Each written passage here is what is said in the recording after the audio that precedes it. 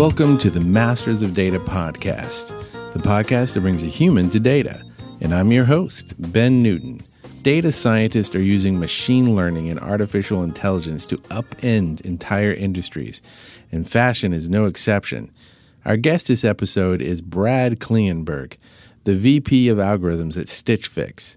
If you are one of the few people left that hasn't actually heard of Stitch Fix, Stitch Fix is an online personal styling service that both recommends additions to their clients' wardrobes, but actually commits to those recommendations by physically delivering that inventory to their clients. Brad and his team use statistics, machine learning, and human-in-the-loop algorithms to deliver an amazing experience for their customers, optimize inventory, and make great fashion recommendations for their customers. This human-in-the-loop part means that they've actually cracked the code for using next-gen machine learning to supercharge their network of thousands of personal stylists to work faster and deliver great results at the same time. So without any further ado, let's dig in. Welcome, everybody, to the Masters of Data podcast, and I'm your host, Ben Newton, and I'm very excited about my guest today, Brad Klingenberg. He's the VP of Algorithms, which sounds very fancy, at Stitch Fix, and I'm very excited to talk to you today, Brad. Welcome. Well, thank you, Ben. It's a pleasure to be here. I'm particularly excited. I think Stitch Fix is one of the first companies that my wife was actually excited that I was talking to somebody from there. Some of the companies I talk to, she's like, I don't care. Well, that's always great to hear, and it's fun as we've grown to have more and more people recognize the brand and company. Yeah, absolutely. You guys are doing fantastic things. And we're going to talk a little bit more later about what you actually do and what Stitch Fix actually does. But like what we always do on Masters of Data, we want to humanize you, hear more about the person that is Brad. So talk to me a little bit more about how you got to where you are. I mean, how did you end up in data science? Was there some sort of childhood trauma or, did you... No, I think through a lot of happy accidents. I studied applied mathematics as an undergraduate and found problems with data and problems about the real world the most compelling and engaging. And that led me to study statistics in graduate school. And, it happened to be a very good time to be, studying statistics and data. I went to graduate school anticipating that I'd become an academic and a researcher. Yeah. I spent a summer at Google and, kind of caught the private sector bug, seeing the impact that the data and algorithms could have on an operating business. And really that tangible impact got me really excited. And from there, had a few other internships and, part of which was working part-time at Netflix while I was in graduate school, where I met Eric Colson, who founded the data science team here. Yeah. And a few years later, joined Stitch Fix. Wow, you've actually had some pretty interesting experience, Google and Netflix. You really got to see some of the on the cutting edge data science. I would expect you got exposed to some really interesting stuff. Yeah, absolutely. And I mean, I think data science. I was even kind of slow to take to the label of data science. Thinking of myself as an applied statistician for And I think data science is interesting because it is such an umbrella term and, can be organized so differently at different companies. And the approach is far from uniform across the industry. Yeah. Well, actually, let me ask you that because it is funny. I remember I interviewed another guy that said most of the time AI is just statistics. So I don't know if that conforms to your experience. But I mean, how do you define data science now that this is really your field? Yeah, I mean, I think it can be a tricky thing to define. I think there's a great characterization from, I think, Josh Wills, who said that, a data scientist is somebody who's better at statistics than most engineers and better at engineering than most statisticians. And I like that. A blend of enough computational sophistication to really be able to leverage machine learning and to do things at scale, but then also just like a principled approach to modeling and thinking about uncertainty. Part of the fun, though, is that it is a big umbrella, and there's a lot of different activities that can be called data science to the different companies. Yeah, no, that actually makes a lot of sense, and it's I think of all the people I've met in data science, they come from a pretty wide array of background. I've met physicists and mathematicians and statisticians, so I guess that speaks to the fact that it's kind of something you gravitate towards. So what's the story of how you ended up at Stitch Fix? How did that happen? Yeah. So, as I mentioned, when I was working part-time at Netflix with the data science organization there as a graduate student, one of the folks I got to meet was Eric Colson, who at the time was a VP at Netflix running, a data science team working on recommendations, among other things. And got to know the team there, had a great experience, went back to focus on school. And, it was a couple of years later, Eric reached out and let me know that he'd left Netflix for a little startup. And I knew his involvement, signaled something, interesting was happening. Right. So I do remember my wife laughing out loud when I shared the prospect of me contributing to a fashion company. But knew Eric and, came out to visit the team and met Katrina and the leadership team that even at that very early stage she had put together. It was a very easy decision to join. Oh, that's cool. And and when I was, looking more into, the story here, it seems like a really interesting story how Stitch Fix came about. I mean, but tell us a little bit more about what's the background. What is Stitch Fix actually trying to do? And, particularly how are you, you and your team fitting into that? Absolutely. So Stitch Fix is an online personal styling service. We're a retailer of mostly apparel for women's, men's, and most recently for kids. It really is a personal styling service in the sense that it's a push model of retail. So the way it works is someone will sign up for the service and tell us about their preferences, how they like things to fit, and their style preferences, and we'll take that information and then send things to the clients. So the key distinction from traditional retail is actually having Stitch Fix acting as a personal stylist, choosing the things to send to you rather than you picking them yourself. And so, this is in a sense, a very literal bet on the recommendation. So, rather than just rendering something on a web page, actually, putting it in a box and, paying for shipping and sending it to a client. And for that to work, we use a combination of algorithmic recommendations and data science alongside expert human curation. And so one of the most interesting themes about Stitch Fix is this blend of art and science and human and machine. And in particular, the way it works for choosing items for clients is that we take all the information we have about preferences our clients have shared with us, things we know about our inventory, and critically feedback that the clients have shared with us. And we distill it down into a set of algorithmic recommendations, but each one of those is actually curated by a human stylist. So every time you receive a shipment from Stitch Fix, it's the result of this human-machine hybrid, but also every single item we send to a client has been picked by a stylist.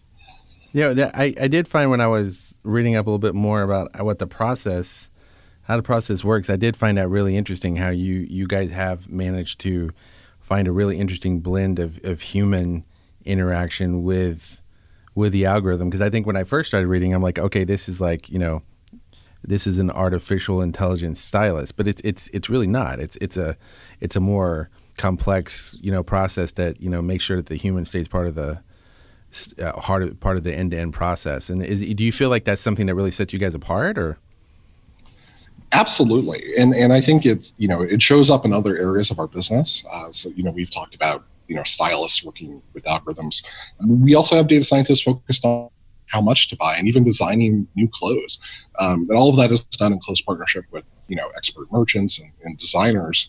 There's really the most universal theme here is probably humans and machines working together.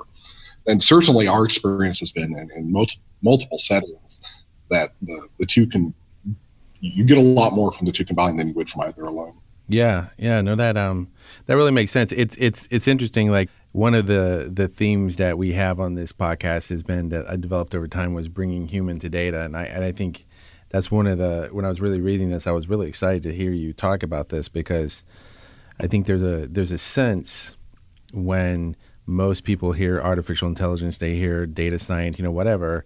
They're always thinking of it in a way as like, okay, this machine is replacing something, and in some senses, of course, that's right. But you really kind of getting back to what I'm hoping is going to be the case in some is it's more about extending and complementing humans and making them more effective and helping them scale. Absolutely. I think probably one of the most frequent questions I get, at speaking events and conferences is the goal just to automate all this and to take the human out of the loop. And certainly it's not. And as somebody who's worked on this problem for many years, I think the role that human judgment and just holistic understanding of the client plays is really complementary to many of the things you can do algorithmically.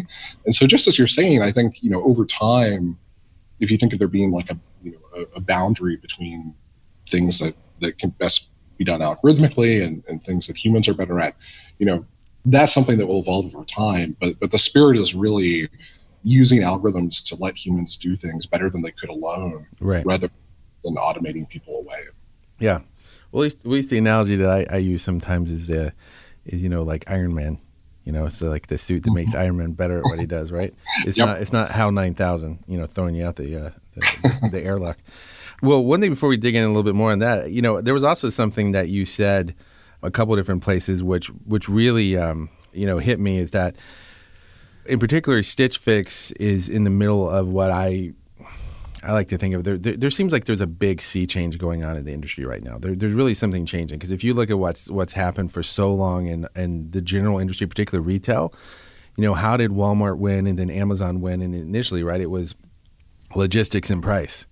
To some extent customer experience, but really it was logistics and price. Like, how can I get more stuff to you more cheaply and give you a better price, and basically get my services to more people? And you talked about a couple different places that you needed to be able to compete on something else. And you talked about personalization at scale. So talk a little bit about that. I mean, how do you, because it really seems like because that really resonated with me. How do you think about that? Yeah, absolutely. So, I mean, as you say, I think the bar for personalization is rising in retail and likely many other industries as well. There's intense competition for logistics and providing retail at low prices.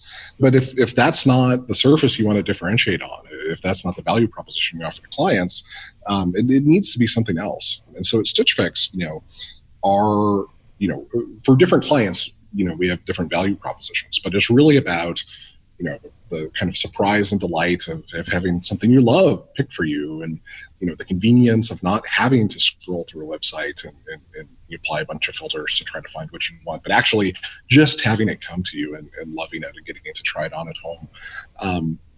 So there's many different ways that clients experience Stitch Fix. And I think really the common denominator, though, is personalization.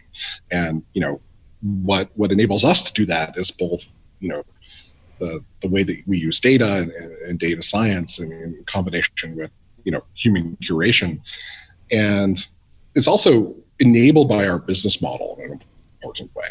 So one of the interesting things that sets Stitch Fix apart from traditional retail is the push nature of the business. So us getting to choose what we send to clients. And that makes the business, even more different from traditional retail in obvious ways, but also some subtle ways.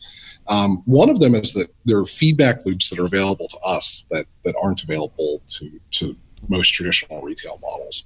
So if you go into a store and try on a pair of pants and it doesn't fit quite right, or you really don't like the style, nobody really finds out about that. Nobody gets the feedback that I would have loved fit a little differently, or it's a slightly different color.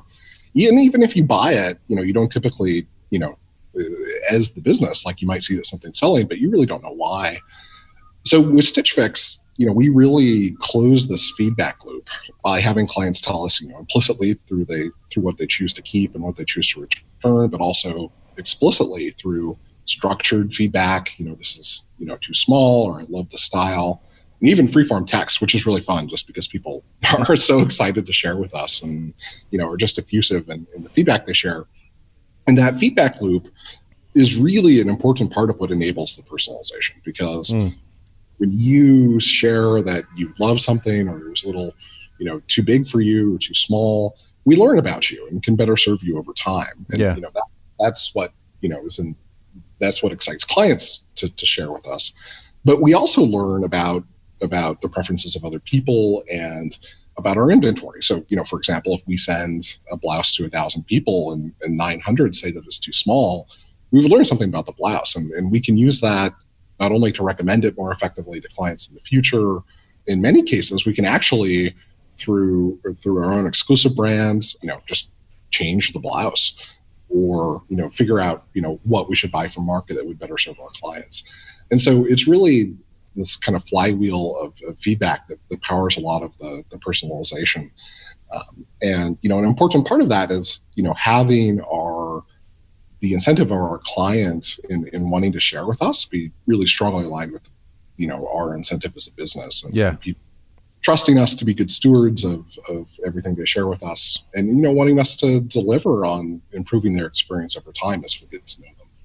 No, that's really cool, and I definitely picked up on it. That this feels like it feels like a collaborative process with your customers, that they feel like they're part of it, which is very different than anything else I've seen. Even with retailers that have really good customer service, you have that aspect of feeling like they're going to take care of you, but it's different to feel like you're actually part of the process, and I think that's pretty fascinating. And I mean, how quickly does this happen? So how quickly are you guys able to respond, or do you want to respond when you're getting this feedback? Yes, I mean, in principle, I think we want to use all the information we have all the time to make better decisions about styling, so making choices about what to send to clients, but also in managing our inventory and thinking about our engagement strategies with clients. And of course, many of these decisions happen over different time scales. So if you have a fix and provide some feedback, we can use that more or less immediately in understanding your preferences and thinking about what to send you in the future. That feedback can also be quite important to understand how different items in our inventory fit into, the portfolio of styles that we carry, and, whether we should, maybe buy more of something or less of something. And particularly on the inventory side, there's a lot of decisions that happen at longer time scales. And it's, I think we, as a general rule, try to use all the information that's available to us as fast as we can, but certainly like some of these feedback cycles play out over longer periods of time. Yeah, no, that makes sense, and I'm assuming you're balancing the idea of like the hyper personalization, where you're really, it's that one person versus you're associating with some sort of, I don't know what, I guess the word would be cluster, but like some sort of group of people that have similar taste. Absolutely, yeah, and I mean, so one thing that I like to say a lot is that we should treat every client as their own segment. And I, more traditional approaches to retail that don't have, necessarily the data or the data science capabilities that we're lucky to have, have to work with averages. And if you're not just targeting like the modal client, you might have a small handful of different clusters or segments that you try to build for. And at Stitch Fix, I think one thing that does, differentiate us is the fact that we do know our clients to a person and get feedback from every client. And this really enables us to think about, not just an average, but actually, a whole client population. And likewise, we have that feedback on every item in our inventory. So it's really this kind of one-to-one personalization opportunity that, it is a product of both taking a data science approach and an algorithmic approach that enables that to scale, but then also just fundamentally having the data. And a lot of that comes from the nature of our business model. And, one thing I think about when I see this, I mean, what I'm seeing you talk about, I'm sure there's like layers of sophistication beneath this, but you guys are pretty sophisticated about how you're using this data and how you're incorporating the human feedback. I mean, I'm assuming that didn't happen day one. So, I mean, has this been a process over years? Is this continuing to refine the process and learning how to balance things? I'm assuming it is. Oh, absolutely. Yeah. It's a journey, not a destination. We're continuing to get better and more sophisticated and more ambitious over time. And I mean, if you look back, so it was Eric Colson who was the first data scientist here, and among the first problems he worked on were the first version of the recommendation algorithm that we use to help stylists pick things for clients. And when I joined Stitch Fix, which is almost 6 years ago in June, that was the problem that I worked on. And, over time, we started to work on different areas of the business. And today, I think actually one of the things that is striking about the team, the algorithms team at Stitch Fix, is really how broadly engaged it is with virtually every aspect of the business, from inventory to, designing new things to how we how we allocate marketing spend and strategies for engaging with clients. And of course, some of the core problems related to what do we send to clients and how do we pick the stylists that should style a client. And so it's certainly been a journey. And I think we, over time continue to take on bigger and harder problems. Oh, that's cool. Well, one thing you made me think about is that it sounds like the data science approach was a core part of Stitch Fix's DNA early on, right? So, I mean, did your founder, Katrina Lake, did she actually come from that background? Did she already have like an appreciation for that? Because it sounds like this is almost from the beginning, pretty much, right? Absolutely. And I think, much to her credit, I think Katrina very early on had a vision for the role that data and data science could play in the company. And, her background is in economics, and she started the company as an MBA student at Harvard. And, one of the many remarkable things about Stitch Fix is how early she assembled like a very heavy-hitting executive team that included Eric Colson from Netflix, Mike Smith from Walmart, and many others. And I think she saw this opportunity very early, and from very early stages of the company. So she saw the opportunity for building the company around data. And as the team has grown, we've really been able to bring that to life. But a lot of credit is due to Katrina for having that vision initially. No, that's cool. And I mean, it sounds like partly what's led to your guys' success is that you just have such a variety of inputs and different people coming in from different directions to really build a new innovative way. Because I mean, it's not just a bunch of people just like let's repeat, rinse and repeat. You're really coming at it from a different direction, which is pretty awesome. Yeah, and I have to say, like one of the most fun aspects of actually working here is the intellectual diversity that we have. So getting to work with stylists and merchants and engineers and financial analysts, and of course data scientists. It's a really broad spectrum of talent that comes together to make the company work. Well, I want to run something past you that I've been thinking about, and what you just said reminded me of that. Is that as our particularly the U.S. economy, but overall in the world changes, and the problems we're trying to solve change, and in particular, like what we're just talking about here, the field of competition is changing. It seems to me like both the people in the companies, particularly the people that are going to be successful, are the ones that manage to combine. I think you said a couple times art and science, because they're at least. I'm assuming you're in the range of my age, but when I started out, when I was young, in particular when I went to college, it was like you're going sciences. Science all day, all the time. I had to fight to be able to take liberal arts classes. The idea was to get out of those as quickly as possible, and they didn't encourage you to broaden yourself out. And I worry that's even gotten worse. But what you're describing is a company that is, and you personally are succeeding because you're embracing, the art as part of your science. So, I mean, what are you seeing, particularly as you're bringing in some of these more junior people? Do you feel like that there's a recognition that this is important, or do you guys having to kind of instill that? Yeah, I mean, it's a great question. Certainly a lot of the coverage of technology trends with automation or AI hype, like it has like a very art versus science. Yeah, it does. It's interesting. We really like to say it's art and science, and in almost every setting, there's some combination of human judgment and machines or algorithms that's better than either alone. It's interesting, to make that work. You do work with people from a variety of different backgrounds and different educations and skill sets, and that's even true within the algorithms team at Stitch Fix. So if you look at the backgrounds of data scientists here, certainly we have people like myself who are statisticians by training or computer scientists. We also have people from all over the sciences, from neuroscience or physics or chemistry. I think there's value in that diversity of perspective, even within the technical functions of the company. Yeah, no, I think that's really good, and I really do feel like that's going forward. The people that are going to succeed are going to be the ones that appreciate that, and the companies that are going to see they're going to appreciate that. One thing that you touched on a little earlier that I want to go back to, you talked about data, and you talked about the expectation from your customers that you were going to be good stewards of their data. And I mean, one thing that strikes me, I think I even saw some things that you said about your business runs on data. And clearly one of the reasons why you guys are being so successful is because you are getting a lot of data about your customers, but then, in today's day and age, that also carries a lot of risk with it. So how do you guys think about that and approach it to make sure that you're, maintaining that trust?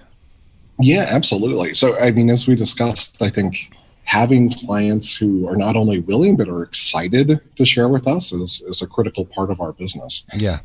And so, it's really important that we have their trust to be, both good stewards of their data from a technological perspective. So thinking, carefully about how we store things and using encryption and, kind of, modern, multi-layer approaches to being good stewards of data.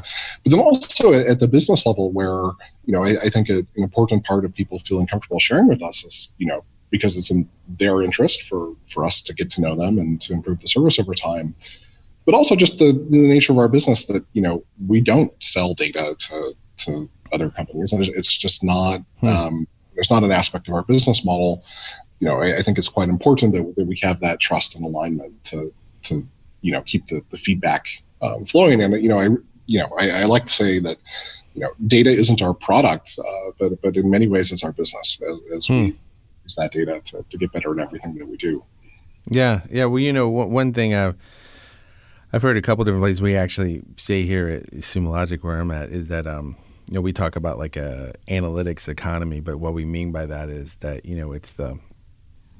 it's those who take the best advantage of the data and deliver better products because of that are the ones that are going to win. And it sounds that's really fundamentally what you guys have found a better way to get better data, more comprehensive data, and then you are making the best possible use of that to deliver a better product back to your customer. So it's kind of this virtuous circle, which means you're probably going to get more data. And so you continue to just enrich the experience, right?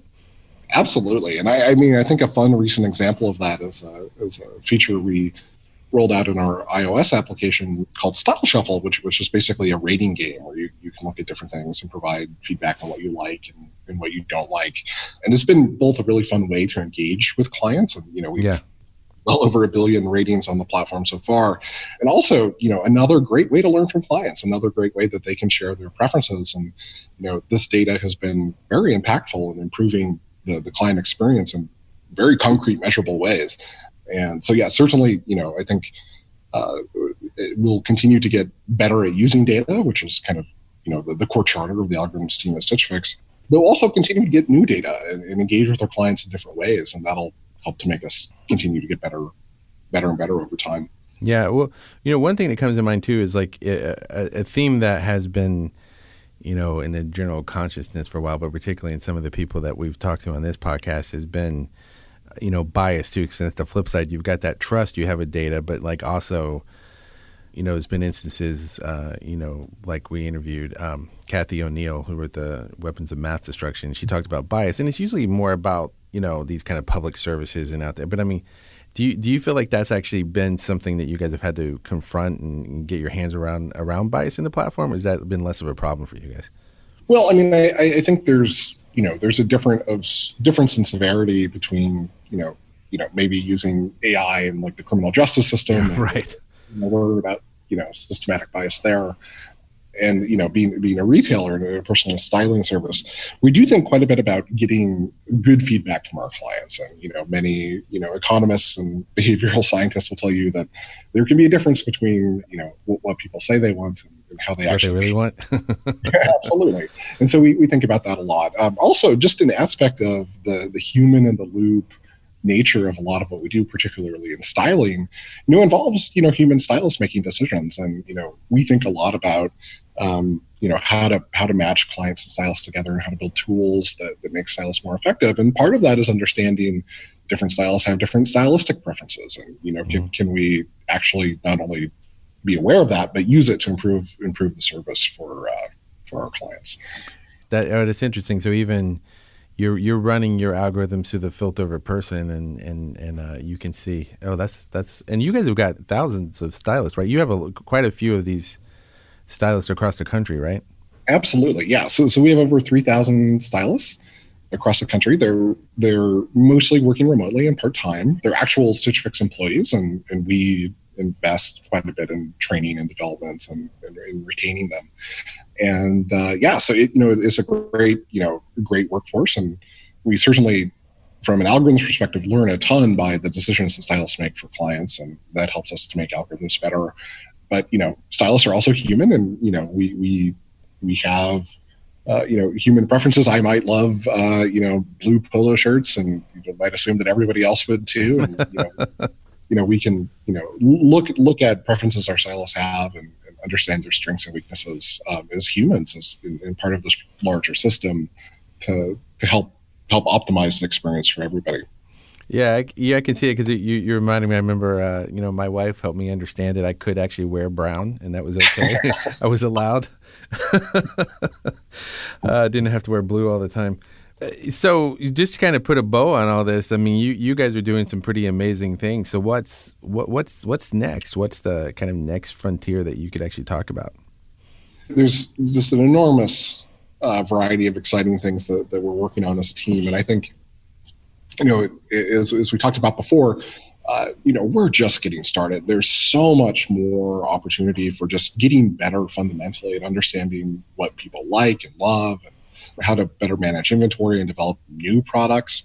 And so, there's a lot of sustained innovation there that gets me excited to come to work every day. I think over time, there's a lot of, really interesting ways of engaging with clients that we'll get to explore, as, things like computer vision and even things like 3D scanning become more accessible. What role could that play in the future of a business like Stitch Fix? And so I'm excited about the ways in which we engage with clients and get data from clients will continue to evolve over time. And it'll be an exciting journey.